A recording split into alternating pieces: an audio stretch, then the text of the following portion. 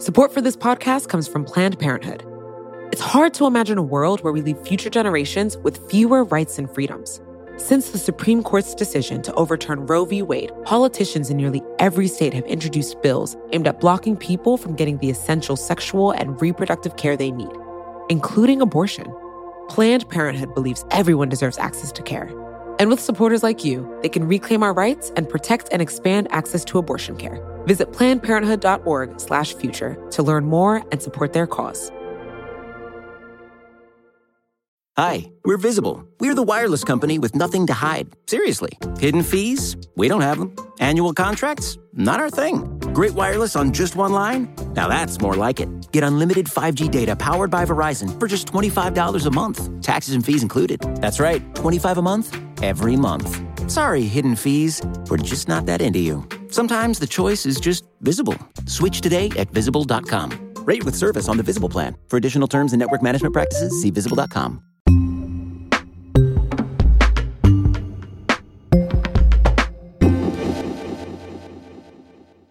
It's Today Explained. I'm Sean Ramesford, and we've talked a bunch on the show about European efforts to regulate big tech, more recently American efforts to regulate big tech, but last week we got an Australian effort to regulate big tech that could end up being hugely influential. The Australian government told Google and Facebook that if they want to feature stories from news outlets on their platforms, they'd have to cough up some cash to the publishers whose work they're featuring. It's kind of like a David versus Goliath story where Google is obviously Goliath, it's always Goliath, and David is actually Rupert Murdoch, who controls like over half of the newspaper business in Australia. And in this case, David kind of won after fighting this legislation tooth and nail. Facebook told the Australian government it would not comply and basically wiped a bunch of Australian news outlets from its site immediately. Scary. But Google signaled it would comply. It worked out a deal to start paying for the news featured on its platforms. Maybe because Microsoft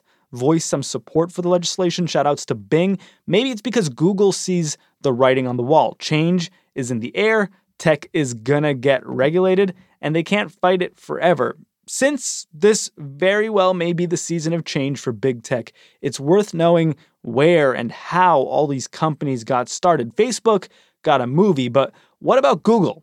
The Vox Media Podcast Network has a show to fill the void, the Google movie void. It's called Land of the Giants. We brought you an episode from their prior season about Netflix last year, and just last week, they launched their latest season all about Google. Today, we're bringing you episode 1 on the Google empire. It's the story of how 2 grad school students turned a search engine idea into maybe the most powerful company in the history of the world. If you want to hear more, you know the drill. Find and subscribe to Land of the Giants wherever you find and subscribe to your podcasts.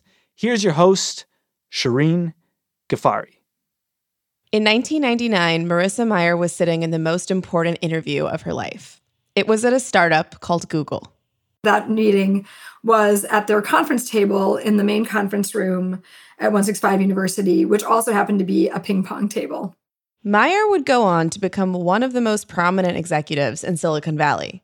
From 2012 to 2017, she was CEO of Yahoo.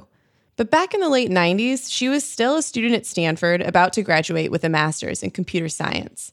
And Google's co-founder, Sergey Brin, was not going easy on her. Sergey did all the talking and quizzed me intensely on a lot of different computer science topics, had me draw out like the graphing of k-means clustering and centroids and how to find the differences in the centers and things like that. Mayer was a star student, so she answered those questions no problem. But there was another interviewer in the room, and she noticed something was a little off with him.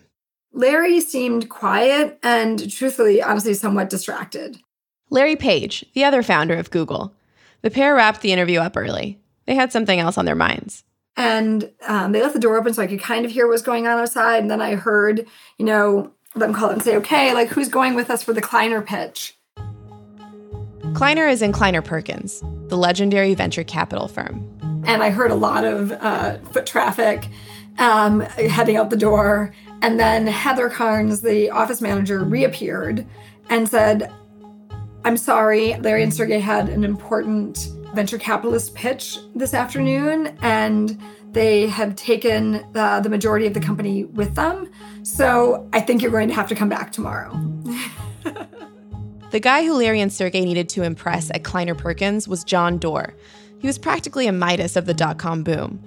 Doerr led Kleiner's early investments in Netscape and Amazon, and now Google needed his golden touch. They had a 24-page pitch deck, which I still have a copy of. Here's the business model on page 14. We're going to do branded search on www.google.com. We'll do co-branded web search, and we'll do site search. I want to tell you, that's not a business model. For an investor like Doerr, that didn't matter. He thought Larry and Sergey were wicked smart and almost unrealistically ambitious. They had a vision for search and for information in the internet that was bigger than anyone I'd seen from any of the founders that I'd met. Because Google's founders wanted to organize all the world's information. They looked at the world and understood how it is and imagined a different and better world, and that they could get there with technology. It's basically an industry cliche at this point for startups to say that they're using tech to change the world for the better. But Doerr actually believed Larry and Sergey when they said it.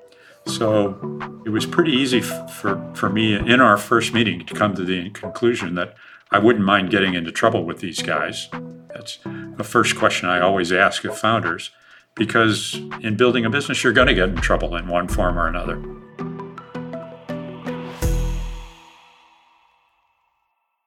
I'm Shireen Ghaffari, senior reporter at Recode. I'll be hosting this season of Land of the Giants with my friend in big tech reporting, Alex Kantrowitz. Hey, Alex. Hey, Shireen. I've been covering Google for the past 3 years. I also grew up next door to its headquarters in Silicon Valley. So I've been hearing stories about what it's like to work at Google since I was playing handball in the playground at recess. I'm not kidding. I can't say my inside knowledge of Google goes quite as far back as yours, but I did write a book about big tech called Always Day One, and I cover the industry at a publication I founded called Big Technology. So, there is something that has always stuck with me about Google. Of all the tech giants, we know that Apple's the richest, and Amazon is the most ruthless. Microsoft, of course, is the most important to enterprise, and Facebook is definitely the most controversial. But Google is the most powerful. Google is the filter through which we access the internet. If you're online today in most parts of the world, you're probably using Google. Sometimes it's obvious, like Gmail, Google Maps, or Google Search. But it's also subtle. So you might be visiting a random website that seems to have nothing to do with Google and still be interacting with it. Because beneath the surface, it's showing you Google ads run on a Google Chrome browser and powered by a Google Cloud server. Our lives are organized around these products, but we don't control how they work. Every decision Google makes, every tweak to its secretive algorithm, every little change to how it uses our personal data, every internal debate over company culture, all of that impacts billions of people. I mean, Google is so important that its name is the verb for looking something up online.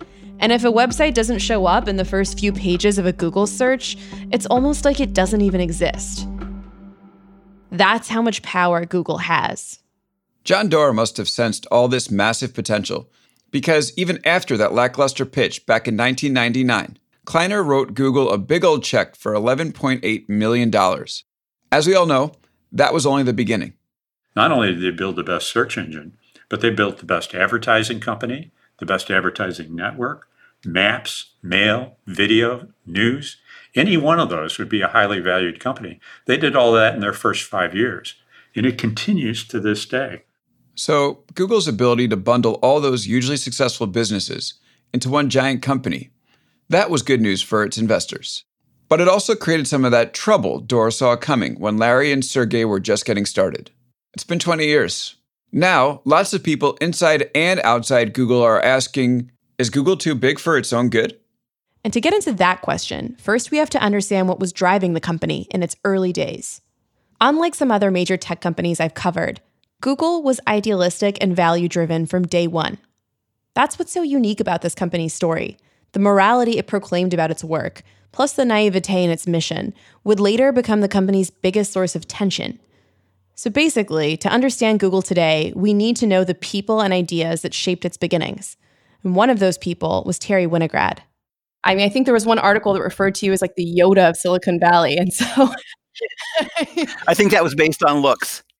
Terry Winograd's being pretty humble here. He's downplaying the fact that he's advised some of the most successful founders in tech history. What is your secret? So I have the same secret that the real estate agents always tell you. There's one thing that really makes it work: location, location, location. That location? Stanford University. Winograd started teaching computer science there in 1973, back when Silicon Valley was practically an apple orchard. He retired in 2012, but early in his tenure, he met one of his most famous mentees. I actually met Larry when he was 7 years old. Winograd remembers meeting Larry as a kid when his father, who was a professor, visited Stanford. Both of Larry's parents were accomplished computer science researchers, so it was only natural that he would follow the same path. When Larry got to Stanford, he had a lot of ideas about what to research, though some of those interests sounded more like science fiction. I remember him coming in talking about space tethers, which had it wasn't computer science, it wasn't even practical, and certainly still isn't, basically. But he was fascinated by the question of, could you get into space through a space tether? And that was just the kind of thinking he did. Let's try it. Soon enough, Larry became friends with a fellow classmate who was game to humor his wild ideas, Sergey Brin. Sergey was also the child of accomplished academics. His parents emigrated to the U.S. from the former Soviet Union when he was 6. And like Larry, Sergey grew up going to Montessori schools. And he was a little wacky. I mostly thought of him as, the guy who works with Larry. He was kind of a character, it seems like. Like, I read stories about him rollerblading through the halls. And that's both of them. Both of them. Oh, yeah. In spite of the signs up saying no rollerblades allowed in the hallways, What were they like back then? I mean, they were these bright. Very bright and sort of cocky. They very self-assured. When I talk to people who knew Larry and Sergey in their early days, their names mold into one. Larry and Sergey, or sometimes just Larry Sergey. It slips off the tongue. It shows just how connected they were once they started putting their minds together, even though they were also pretty different. Sergey was the more sociable one. He was naturally outgoing and quick to share his strong opinions on whatever subject he was talking about. Larry was more reserved, but equally confident. They were decently likable. I mean, especially because we're in a nerd department. But that wasn't what brought it together. It wasn't their human skills. It was really that they were smart and they were willing to try things. Like navigating the World Wide Web. This was back when the general population was just getting access to the internet. The volume of content online was exploding. Really, the web was as much of an unknown as space. And trying to find your way around that web in the mid-1990s was not pretty. Your best bet was to use the Yahoo directory, which was literally a human-made list of websites, just like a Cyber Yellow Pages. And if you did try a search engine, well, good luck. The way I used to describe it is you would type in your search, go get a cup of coffee, and come back and see what it found. Larry could do better than that. But first, he'd need to see how all the pages on the internet connected, what the network looked like, and how the sites were linked. To do that, you just have to download and index everything on the internet. Every single web page. No big deal. This was just the kind of challenge Sergey couldn't resist.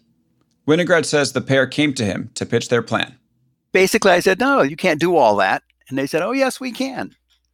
And I said, well, go ahead and try. So Larry and Sergey started tapping into Stanford servers, and their Map the Web exercise ended up taking down the entire campus network. Freaking geniuses on rollerblades. Yeah, but the project was a success. Through that web crawl, Larry and Sergey discovered something. A new, elegant way to sort information online. To get to the genius of Larry and Sergey's big idea, it helps to picture the web like a grand map. Imagine the links that connect to specific pages are like roads. Now, imagine that some of those pages look like cities. They've got many more links leading towards them than the other pages.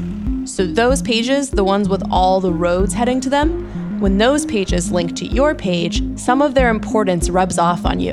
And you get to be important too. You get to win at search. This sounds totally intuitive, but it was actually a full paradigm shift for how information had been sorted online. For people searching the web, this made a huge difference, and it changed the power dynamics of the internet. Because it didn't matter who you were. You could be the New York Times or an independent blogger. When important pages linked to your website, you could be someone's #1 search result. Larry Sergey translated their idea into an algorithm called PageRank, a play on Larry's last name, Page. Now they would need a way to put that algorithm into practice, give you a way to use it. And that's Google. And Google worked really well, maybe too well for a dissertation. After all this effort, Larry Sergey faced a crossroads. They had to decide how to share this new ranking system they'd invented. I think they were hesitant because they felt that it was, quote, the secret sauce, right? It was the thing that was going to make their search engine better than everybody else's. And if that's the case, you don't put it out there for everybody else to use. On the other hand, they had an academic attitude, and they felt if they did something that was intellectually really interesting, it should be published in the literature. When I hear this, I have this vision of two angels on Larry Sergey's shoulders.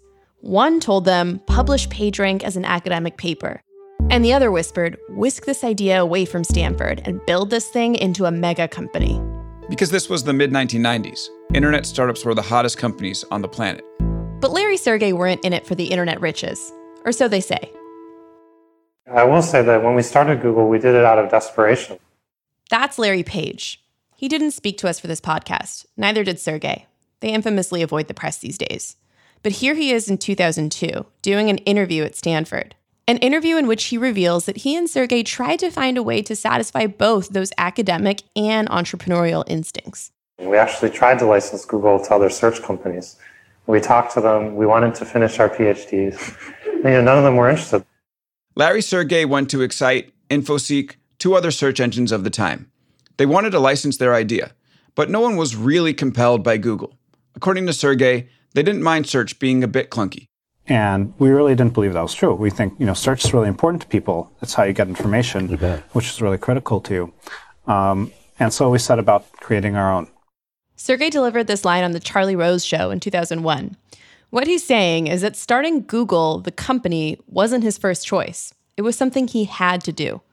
The part of this story that really strikes me, though, is Larry and Sergey's sense of sacrifice.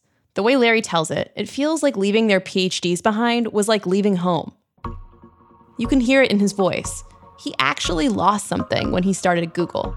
But the two founders would be martyrs for the cause of accessible information. There is some serious hubris in this story.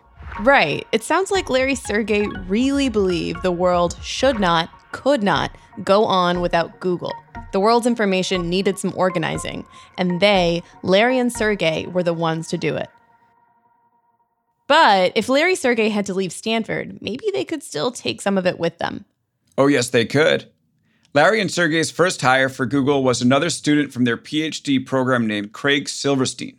And they were not done recruiting. Sergey also wanted to hire Heather Carnes, a graduate administrator from their department. And I said, no, thanks. I've got a career. You kids are cute.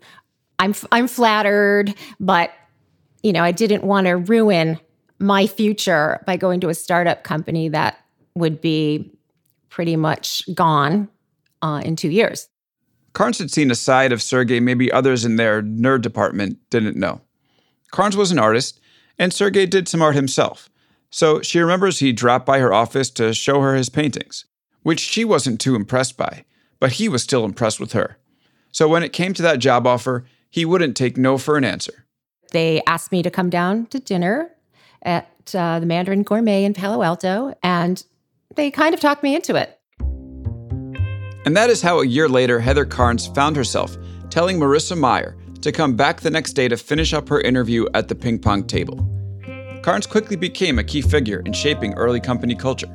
My job description was, and I quote, "You're going to do the stuff that we don't want to do." It was the glamour of that job description that really drew me in. Carnes had a unique role. She wasn't an engineer. The engineers, they came in late and worked into the night. Carnes was used to a 9 to 5. So I would have to kind of figure out, I'm sitting alone, especially early on. What is my job exactly? So what I did, really for the first 2 weeks, I wrote the employee handbook. I wrote the manual where most of my policies are pretty much still in place today.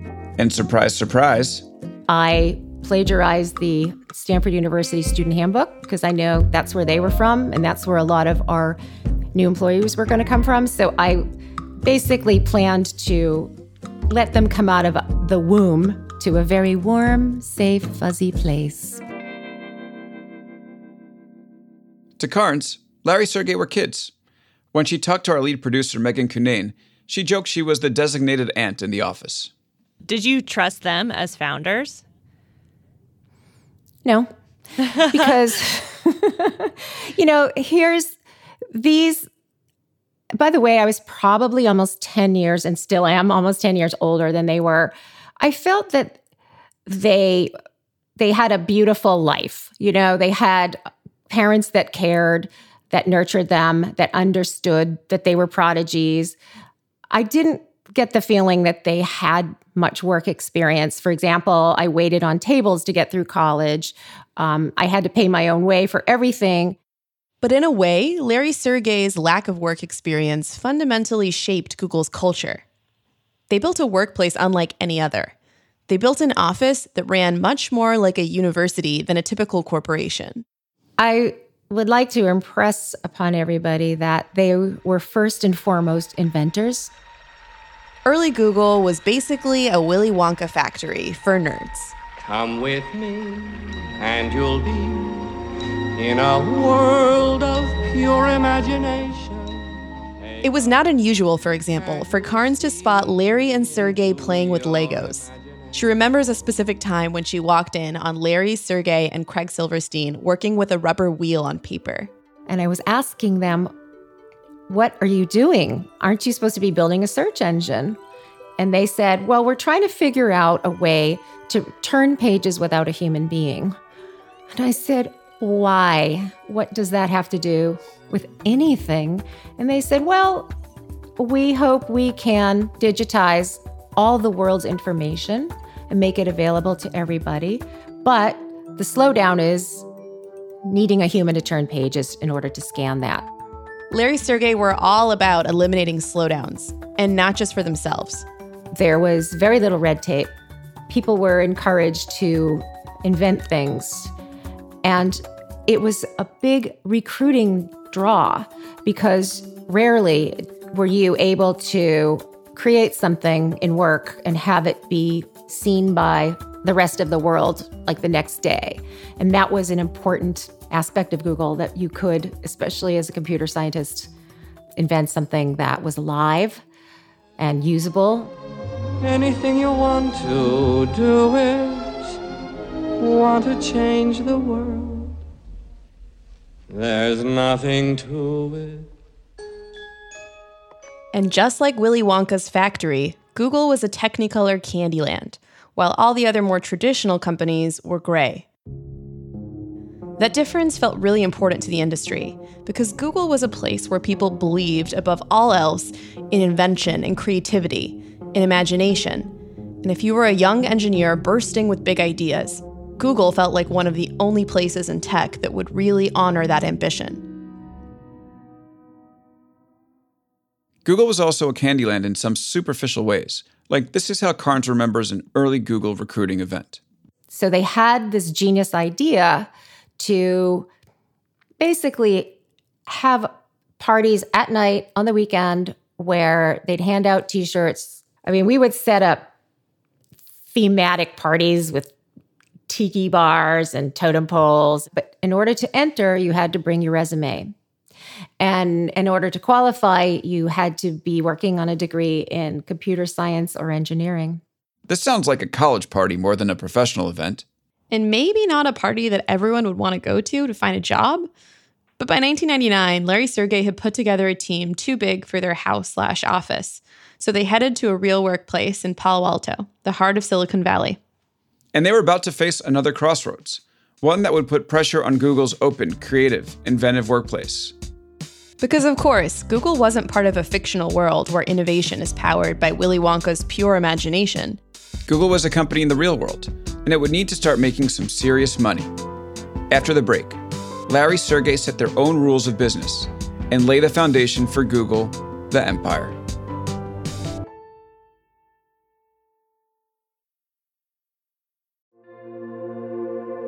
Support for this podcast comes from Planned Parenthood. Your body is your own.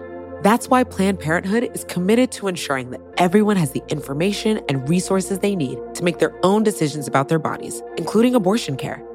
Today, lawmakers who oppose abortion are challenging Planned Parenthood. Affordable, high-quality basic healthcare for more than 2 million people is at stake. Planned Parenthood believes that healthcare is a basic human right. That's why they fight every day to push for common-sense policies that protect our right to control our own bodies. They also work tirelessly to oppose the onslaught of new policies aimed at interfering with personal decisions best left to patients and their doctors. They won't give up, and they won't back down. You can join Planned Parenthood in the fight to help make sure that the next generation can decide their own futures. The organization needs your support now more than ever. With supporters like you, they can reclaim our rights and protect and expand access to abortion care. Visit PlannedParenthood.org/future to learn more and support their cause. Hi, we're Visible. We're the wireless company with nothing to hide. Seriously. Hidden fees? We don't have them. Annual contracts? Not our thing. Great wireless on just one line? Now that's more like it. Get unlimited 5G data powered by Verizon for just $25 a month. Taxes and fees included. That's right, $25 a month, every month. Sorry, hidden fees. We're just not that into you. Sometimes the choice is just Visible. Switch today at Visible.com. Rate with service on the Visible plan. For additional terms and network management practices, see Visible.com. Marissa Mayer was Google employee number 20. When she started, the company made money by licensing its search technology. Basically, Google would tell major companies that had lots of disorganized information on their websites, hey, pay us a fee and we'll make your websites more searchable, because we're the best at search. And one day, Mayer remembers, the Washington Post agreed to talk. And Joan Bradeye, our early sales director, was taking the meeting. Pretty soon, the whole company heard about this meeting. It was exciting. This was a chance for Google to land a deal with a major media company. But one Googler was concerned. An engineer named Amit Patel got very upset about this meeting with Joan. He became really upset and concerned because he was worried that Joan might tell the Washington Post that, we'll put an article that they think is more important first in the search results, or, not be as comprehensive if they didn't want us to be. Things that he really viewed would compromise our integrity. The way Mayer tells it, essentially, Patel was worried that Google would sell out. Google search was so good, so different from everything else when it came out, because when you searched on Google, the most relevant information came first. That wasn't the case for other search engines. Some of Google's competitors let advertisers pay their way to the top of results, and it was hard to tell what was an ad. Mayer says Patel didn't want the Washington Post to think that if they were writing checks to Google, Google would rank their articles any better. And so the day before, I remember he walked around the office and he asked all these people, what do you think she's going to promise? What do you think they're going to ask for? But by close of business day before the meeting, Patel seemed to have calmed down, and Mayer assumed he'd just work things out with Joan. And it turned out instead what he had done, he had this very neat handwriting, which I affectionately used to call Patel Sans Serif, because his last name was Patel. And so Joan started the meeting the next day, and when she looked at the whiteboard, it was a blank whiteboard because it had been erased before the meeting. But in the lower left-hand corner, in Amit's incredibly neat handwriting, it said, tiny little letters, "Don't be evil." Don't be evil. If you know anything about Google's culture, you know those three words, don't be evil. Don't be evil became arguably the most important principle at the company. It's catchy, it's quotable, it's mockable, especially today when Google's critics accuse the company of ethical breaches and monopolistic business practices. But to people working at Google, it wasn't just empty corporate speak. Engineers liked Don't Be Evil. It was a simple directive to guide them along their way on their ambitious mission to organize the world's information and make it universally accessible. Googlers liked it so much that it became an official Google value. Sometime after Patel's whiteboard reminder, HR put on a formal exercise to come up with official core values for the company. And another influential engineer named Paul Buchheit, who also came up with Gmail, by the way, suggested that they just use Don't Be Evil. Paul was the one who brought it up again then and said, look, can we just dispense with this exercise? We have our core value. It's don't be evil. Let's just have that be the core value. And you can let us all go back to, our engineering. We asked other people about this story. Joan Bradeye through Google says she doesn't recall the Washington Post meeting. Paul Buchheit actually remembers that he was the first to come up with Don't Be Evil during the HR exercise, and it was after that Patel started scribbling the phrase all over the place. But Buchheit did say that he shared an office with Meyer and Patel at the time, so it's possible Patel, quote, implanted, unquote, the mantra in Buchheit's mind, Inception style. Basically, this was over 20 years ago, so it makes sense the grand Don't Be Evil origin story has a couple different variations depending who you talk to. What matters is that the idea stuck. Not everyone took the new mantra as a sacred scripture, though, like Heather Carnes from HR. I thought it was naive and maybe a little silly. And I don't really understand. I guess I did understand what they meant by evil, but that's just a word I would never put in a mission statement for any reason. I don't know. Like, don't be satanic? I don't know. I'm thinking more, hey, when you're 200 people, is this still your mission statement? If we continue to grow and succeed, is all of this going to be child's play, I guess? It wasn't a normal value, but Google wasn't a normal company. Remember, it had that mix of naivete and hubris. The moment Patel scribbled "Don't be evil" onto that whiteboard, he was actually declaring himself and the other rank-and-file engineers the stewards of Google's ethics. And not just stewards of deciding what's evil for the company, but for Google's users, too. But the thing is, not being evil isn't so simple, because tensions inevitably arise as you grow. The bigger you get, decisions that used to be simple become complicated. And Google wanted to be big. So Google needed a bigger business model than licensing search. We thought about, should people pay directly for search? Should you pay like a $20 per year subscription for search? Let's pause for a second to consider what might have been, because it wasn't inevitable that Google would be free. The search engine could have always been a luxury internet good for the wealthy, right? You're rich, you search. Or an academic tool. But that would cut off a lot of the world, and that's not the world that Larry and Sergey wanted. And as we thought about it, we realized that we could actually optimize both for revenue and for user happiness by allowing ads.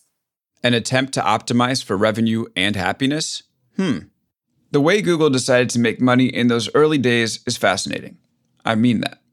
To get the backstory, you have to meet Jen Fitzpatrick. She's an early Google engineer who had a hand in many of the most successful products in all of Google's history. One of those products was AdWords, Google's first ad product. Marissa Mayer hired Fitzpatrick in 1999, right out of, you guessed it, Stanford University. Fitzpatrick is now one of the highest-ranking executives at the company. Her official title is Senior Vice President of Google's Core Systems and Experiences, which is really the infrastructure that powers some of our biggest services, from search to ads to YouTube to Gmail to Maps and more. And just describing her role took Fitzpatrick 30 seconds, literally. Experiences, privacy, security, a lot of the things that kind of underpin and are shared in use by all of Google's different products and services. But back to the 90s, when not much of that stuff existed. AdWords was really the moment where ads at Google took off in a big way. AdWords is a simple but brilliant way to make money from search. Let me talk you through it. When you're searching for something to buy, you often type in exactly what you want, right? That's called declaring your purchase intent in advertising speak. So let's say you live in Wisconsin and you're in the market for a new car. You'd Google something like car dealerships in Madison. Google would then show you results for car dealerships, and AdWords gives advertisers a chance to get on that page and say, hey, how about me? So if you're a Hyundai dealership in Madison, those searches for car dealerships near you are gold. Giving advertisers this path to customers could be gold for Google too, just as long as they didn't ruin the search experience. Google put a lot of thought into how the ads would show up on the page. How we would distinguish ads from search results, and trying to be really transparent about what was paid and what was organic. Because Google didn't want users to confuse ads with search results, so they made ads look distinct, putting them off to the side or highlighting them in yellow. Regular search still operated how it always had, but ads gave businesses this elegant way to get to the specific eyeballs they wanted, based on what people were searching for. That was always a big part of the idea and the intent, is that done right, ads should be helpful and relevant, and a way to help in those types of commercial queries to be able to deliver helpful information to users, but also, make money while doing so. But here's the tension. Google definitely wants you, the user, to have a great experience. But let's be real. You're not the one paying the bills. That car dealership is. Which means Google has split loyalties. It wants both search users and advertisers to be happy. But there's no way around it. The Google user and the advertiser will have different agendas. You want what's most useful. Advertisers want you to buy something. This tension isn't inherently evil.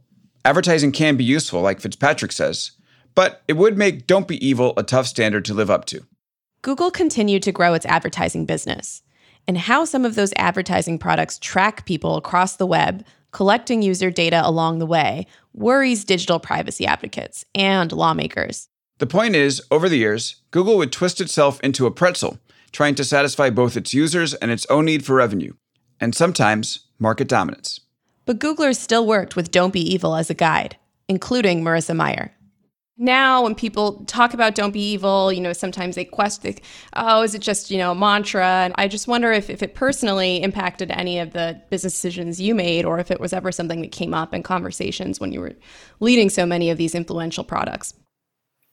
Absolutely. I mean, never because we were contemplating doing something bad, but if we ever just felt like, wait, there's two different paths we could go down here, we would debate, which one do we think would do more good for the users.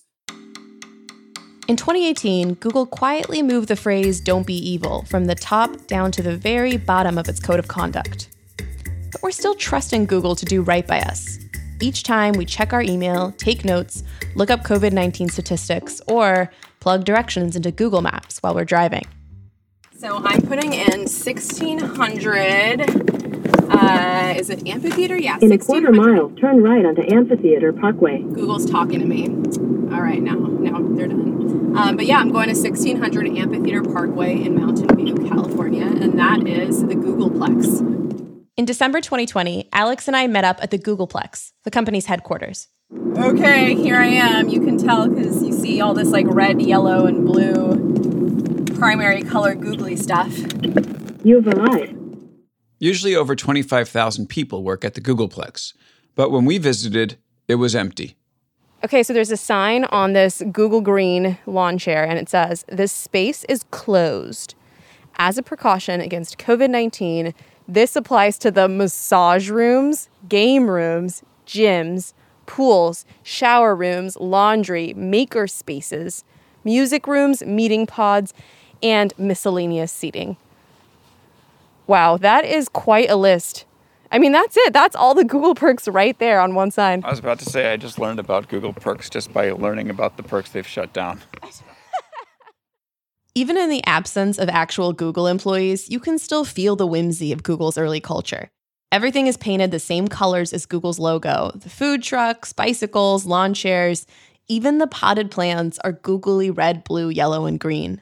And there's a green Android statue, little Android robot that waves at you. And what else? Beach, volleyball, courts.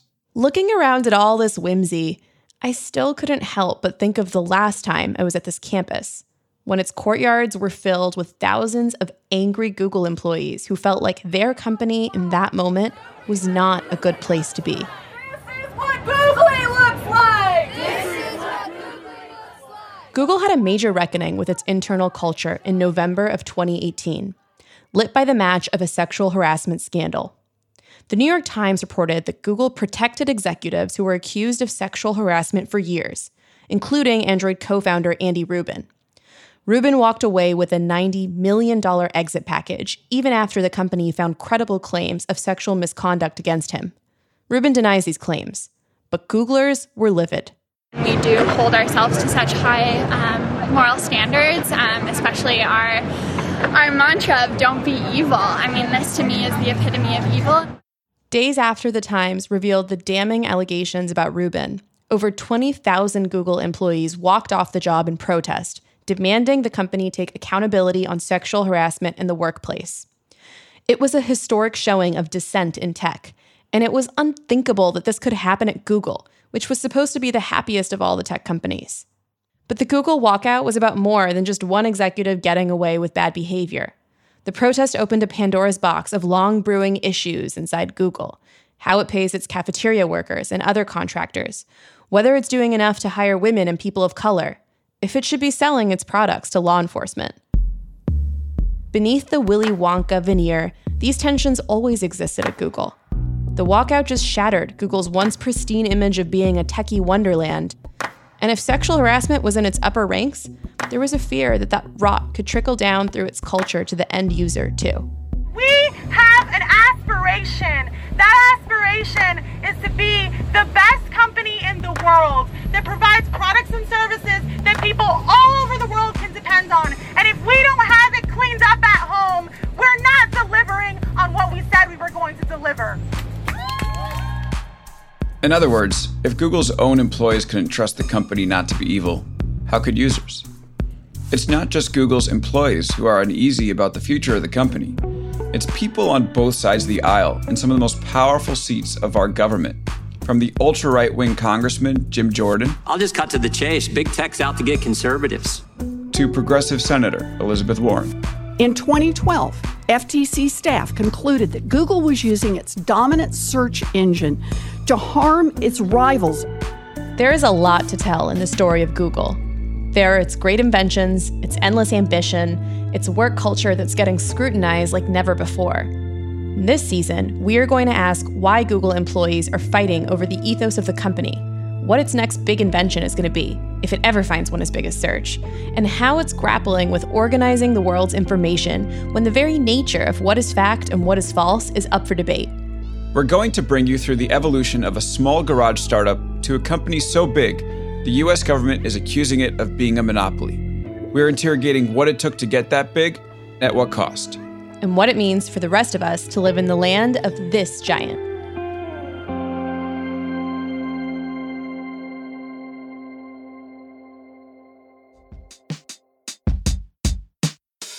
Next week, two tech giants declare war.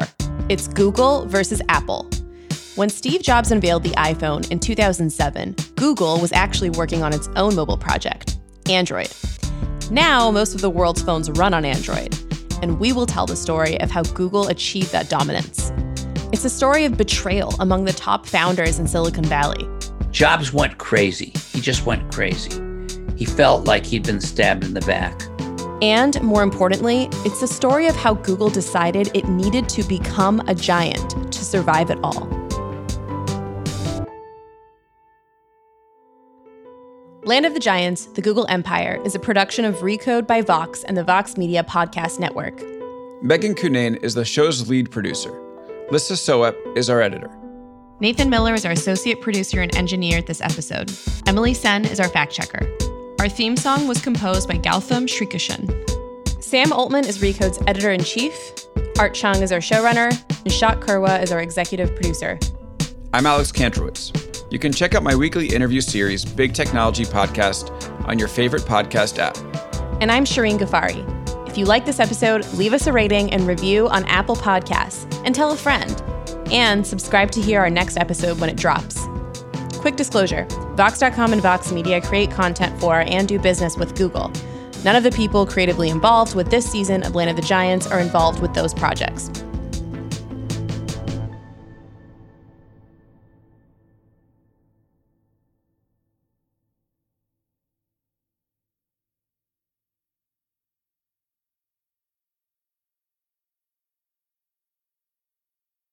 Hi, we're Visible. We're the wireless company with nothing to hide. Seriously. Hidden fees? We don't have them. Annual contracts? Not our thing. Great wireless on just one line? Now that's more like it. Get unlimited 5G data powered by Verizon for just $25 a month. Taxes and fees included. That's right, $25 a month, every month. Sorry, hidden fees. We're just not that into you. Sometimes the choice is just Visible.